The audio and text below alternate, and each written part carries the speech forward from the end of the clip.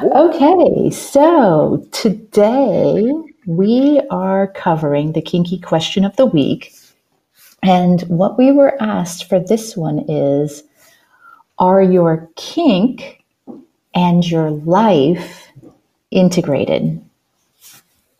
Hmm. That's an interesting phrase. Integrated. My kink and my life. That's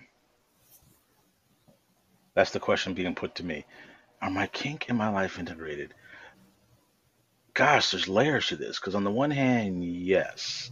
I mean, I do have multiple relationships. I've got multiple relationships that have a DS dynamic. One of them is a 24/7 TPE. Now it's long distance, but it's integrated insofar as she gives me a wake up call. She has access and editing privileges on my calendar. So, my wake up call is based on what time is my first appointment, things like that. If I have to travel somewhere, she does admin. She actually will arrange my flights, my hotels, if I need a rental car. So, on the one hand, yeah, life in many ways is integrated. On the other hand, I've got relationships, especially particularly as far as kink goes. I mean, there's only so much integration you can do with kink into the real world. Like, you can't completely, totally make somebody, respond to you in a way, but, in the middle of their workday. But you can Mhm. find little ways of what I call either insidious or sort of subtle kinking, where you're doing, little things while they're working. My TPE that I mentioned, it's an MS relationship. She wears a day collar, which is basically something that is representative of a collar that she can wear every day. She's got a micro brand that has my mark on her, so she's 24/7 marked. So yes and no. I mean, on the one hand, you know, like when we went to a family wedding of hers, there's only so much kink we can do there. A little bit though, you're able to do a few things under the radar. What I've learned is that muggles only see what they are looking for. So, when we're hanging out on a back deck having a cigar and her dad comes to sit down and have a cigar with us, he doesn't notice that she's doing cigar service for my cigar while we're hanging out. He just thought we were sitting around chatting and having cigars. So things like that, I think you can quote unquote integrate it. But as we know, the vanilla or muggle world, usually can't handle a lot of things. Mhm. Um, but there are times when they do cross over and overlap, and I find those fun because I love freaking out muggles. It's sort of a hobby for me, anyway. How about you? How So, integrated is your stuff? Your um, I think kink? of my kink in my life as fully integrated, but I think that I use that definition in the same way that you use yours, in Hmm. the sense that I don't want to do kink that will harm my life or my pet's life, my partner's life. Hmm. But daily, we have our rituals, we have our protocols, we have, sex and kink woven throughout everything that we do. Hmm. Hmm. And it's as much as I would want. Right. Like, Yeah. I don't want to get up in the morning and, spend an hour and a half putting on makeup and latex and, thigh high leather boots and clomping around the house, ordering people around and, go fold my laundry and anything like that. Oh, come So, on. If you do it once so we can all see, please. no, no, that's just way too much work. I mean, but think of the Um, entertainment value. I'm sure we could make a for reality TV you, show out of it. Yeah. Yeah. Well, yeah. It's all about me, right? I mean, we're all selfish beings. We can only see the world through our eyes and listen to our ears through our ears. So yeah. right, right. So, but to me, I think integration is, do we get to live the life the way that we want to the extent Mhm. that we want, right? Like within Right. our daily lives. And I'd say the only thing that's keeping that from being a 100% yes right now is the fucking pandemic. Yeah, that's a good point. I mean, and Because I you know mean, what? that prevents us from doing all the things that we'd want to do. But it's as integrated as it can be within, restrictions and safety structures and so on and so forth right now, Yeah, is what I yeah. would say. Yeah, and you try to live it and enjoy it as much as possible. You're right, pandemic notwithstanding, there are times that I, went to kink functions and stuff like that. Now, would I love to be able to go to the grocery store with, my slave girl wearing her collar and, hold onto a leash for, yeah, sure. The problem with that is there are those for whom that would mess up their delicate sensibilities. And I do have a care for consent, and some people don't consent to seeing that. I mean, Right. some things are a family show. So I think that one of the things that I've noticed that the kink community does is try to find ways to live its kink out in the open as much as possible, but yet try to be respectful of the fact that not everybody is kinky. So Mm-hmm. that's where the conferences and conventions came in. And like you said, this pandemic has really ruined a lot of that for us and has driven a lot of kink folks indoors. And as a side note, because a lot of the cities and areas that had kink facilities that they could engage in these things, and a lot of them Mm-hmm. are losing them because they haven't been able to keep them open because of the pandemic. So yeah, I mean, I do it as much as I can, you know. And you find subtle ways to do it. What I call, like I said, that sort of undercover insidious kink, where someone's wearing a day collar, or someone wears a mark, or Mm-hmm. I'll have a sub. You know, I'm obsessed with the letter Z for some reason, so I'll have a sub write the letter Z somewhere on them and then go to work. Things like that.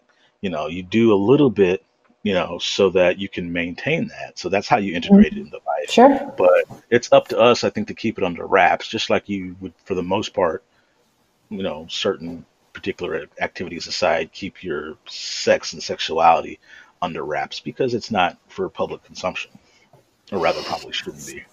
So that's interesting because let's talk a little bit about that, the public consumption and Hmm. consent aspect. Right. Because for me, you mentioned like walking your submissive or your slave on a leash in the grocery store.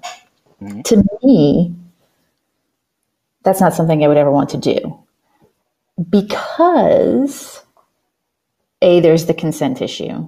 And Hmm. I know I couldn't possibly get consent from everybody that's there. And a lot of people would argue that you don't really need to because it's not illegal and it's not necessarily even prurient, right? It's Right. just a leash and a collar, and you might see goth teenagers doing that.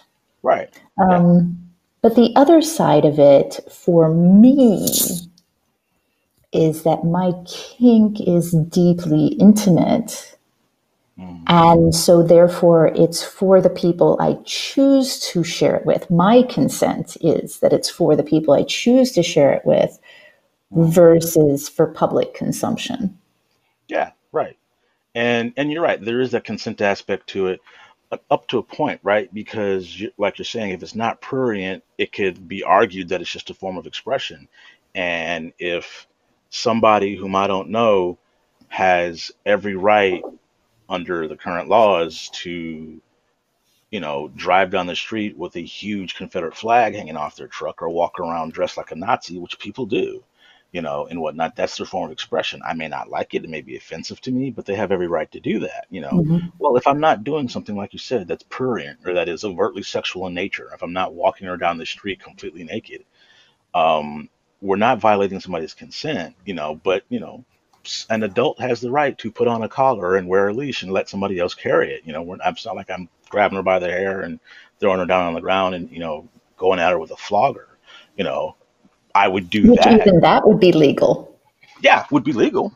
potentially, depending on assault Potentially. clause. Yeah, I mean, depending on that, and there are always people who maybe don't understand what gets negotiated between people during kink scenes that may be like, you can't do that. But that's why we go behind closed doors. That's why we go to dungeons. That's why we have private play scenes and things like that where people there are kinky. And now once you're inside, most of the functions I go to, you're vanilla outside. Once you get inside, all bets are off, and it's kink comfortable. Then wear what you want to wear, change into whatever whatever outfit, put whatever things on you want, and then that's how people can engage.